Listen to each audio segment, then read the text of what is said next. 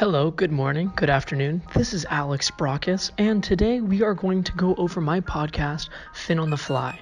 Today we're going to speak about financial literacy and education. Have you ever wished you had learned how to invest, how to do your taxes, or how a balance sheet works when you were younger? Well, I did too. A penny saved is a penny earned, that sort of thing. Benjamin Franklin coined the phrase, but what did he really mean by it? Well, I'm gonna take action. It's time to check on my retirement fund. Still only $100. There are many misconceptions when it comes to saving money, and I hope this podcast will clear some of that up, especially when it comes to financial literacy education in youth, for both you and me to make a difference together.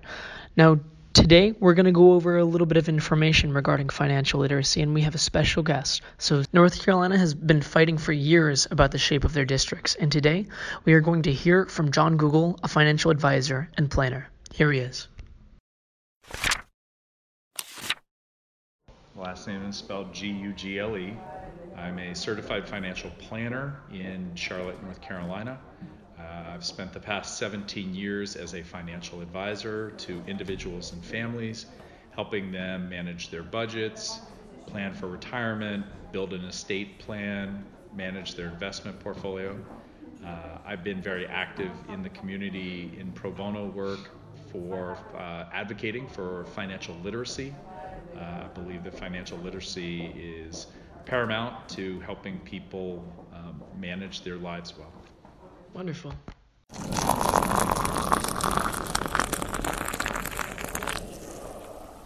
What exactly is financial literacy and why is it important? Financial literacy is one's understanding of topics related to money. It is important because when someone understands and appreciates financial literacy, when they've learned how money works, what role it plays, how it can be a means to an end, they are more likely to manage their lives better. It will be an integral component of one's overall health. When you are literate about financial topics, you stay within your means, you manage your budget accordingly, you don't overspend. That helps alleviate stress in one's life and can lead to better health outcomes. So what kind of work have you done for advocacy related to financial literacy in the local community? I've done work, volunteer work at local high schools, talking to students about the importance of financial literacy. At that time, the topics were related to having a good credit score, why a credit score is important, managing credit wisely, just trying to educate the local high school kids, primarily because those topics are not taught in schools. Mm-hmm. There is no course at many high schools. They've gotten away from home ec classes. Those were deemed not central to learning. So they get lots of education in math and lots in science and lots in English and writing. But when it comes to managing their money, they're not taught very much at the high school level. Y'all need to listen up here because when I was your age, I wish I'd had somebody come and talk to me about these topics. Exactly. And that really hits home to these students because many of them come from homes where maybe there has not been financial literacy and they have dreams, goals, and aspirations that they want to achieve. And one of the components to achieving those goals is having financial literacy. That makes sense. About how long would it take to make someone financially literate? And if someone does this, how much of a better situation would they be in? What can becoming financially literate do for a person? I think it takes time to become financially literate. Financially literate is not something that just happens overnight. Mm-hmm. I think it helps if you read books about it, about basic books on budgeting and planning and managing your money wisely. But I do think that sometimes the best lessons in life are learned the hard way. I've made lots of mistakes myself. I learned very quickly risk reward, investing mistakes that I learned along the way. I did make mistakes with credit early on. I had to kind of repair my own credit. It does take time. So it's not something that you learn right away, but if you stay at it and you keep up with it and make sure that, okay, yeah, I did that. That was a mistake. Let me learn from that. Let me not get into that pickle again. That I think over time you build, it's a process, and you build on each lesson of, like, for example, estate planning, you know, making sure you can pass your money on to your family, to your children. I'm 49, so I have an estate plan. I've worked with an attorney to make sure that my wishes are going to be carried out according to how I want my money to be distributed, whatever's left after my passing. But I don't focus on it a whole lot because I'm not at that stage of life. Now, talk to me when I'm 75 and I might be, really focused on it. But right now I know enough about it, and I've worked with people on it. But it's about balance, though, at the same time. It's about balance. Yeah, for sure. So we've all heard people say things like, what can I do about it? What are some things that we can do in our local area, and how can individuals advocate for making a difference?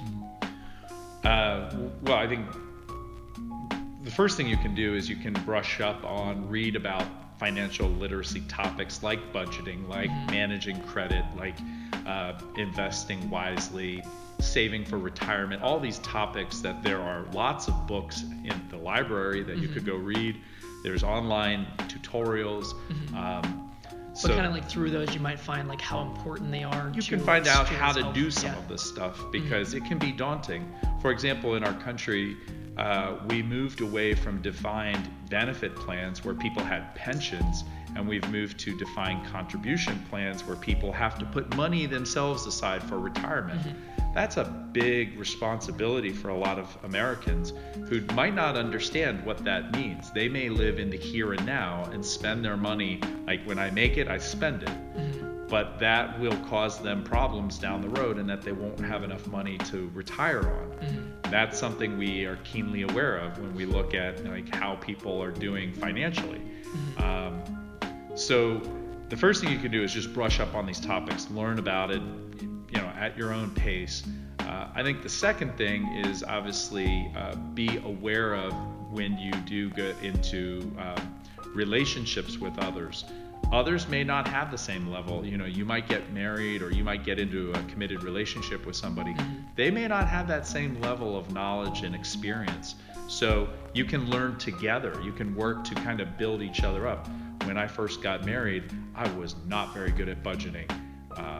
My wife looked at she looked at my checkbook, and she saw all my money going right out the door. As soon as I made it, I was spending it. And she had to kind of train me.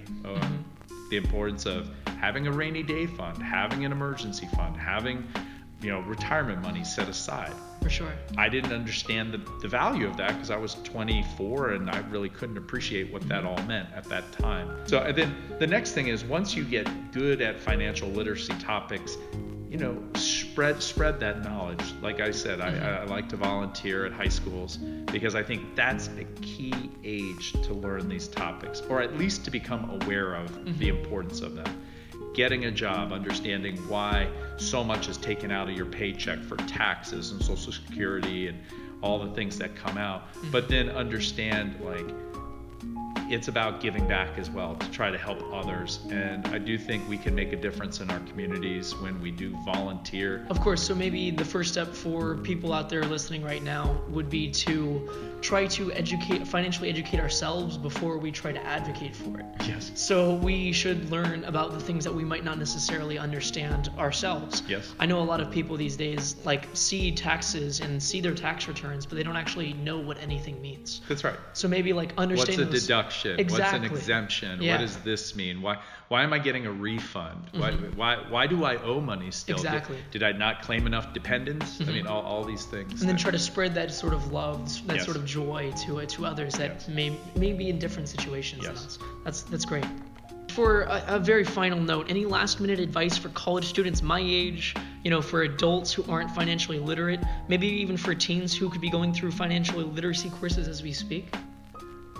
Yeah, I think it really starts out financial literacy really starts out with, what are you hoping to achieve? Mm-hmm. Right? What are you aiming for right now? Mm-hmm. So if you're in high school or college and it's I have monies coming in either from a part-time job, or maybe there's an allowance or some type of money that maybe you've saved up over time. What are you using that money for? Is that for entertainment? Is that for travel, for clothing? And that really gets to the importance of why a budget is needed. Sometimes when you observe your spending over time, I've had people say, well, I only spend $4 on that Starbucks drink. Mm-hmm. Okay, well, and you had it 200 times this year. Yeah, exactly. Yeah, that's $800. So where could that $800 have gone? And I love Starbucks as much as the next person. But, could you have made coffee at home and maybe only had it 100 times last year, saving yourself $400 and maybe... there's ways you can do things more economically. Of course, but even that small little change can make a huge difference. It can make a big difference. All right, thank you so much again. Thank Don. you. Thank you. Even after processing the information from the interview, it gave me a lot to think about. There's so much more that both I could be doing in my local area, as well as learning about the information that I could have known to become more financially independent and successful. Thanks for joining us. I hope this has helped you want to make a difference. Fight for financial education. Fight for your family.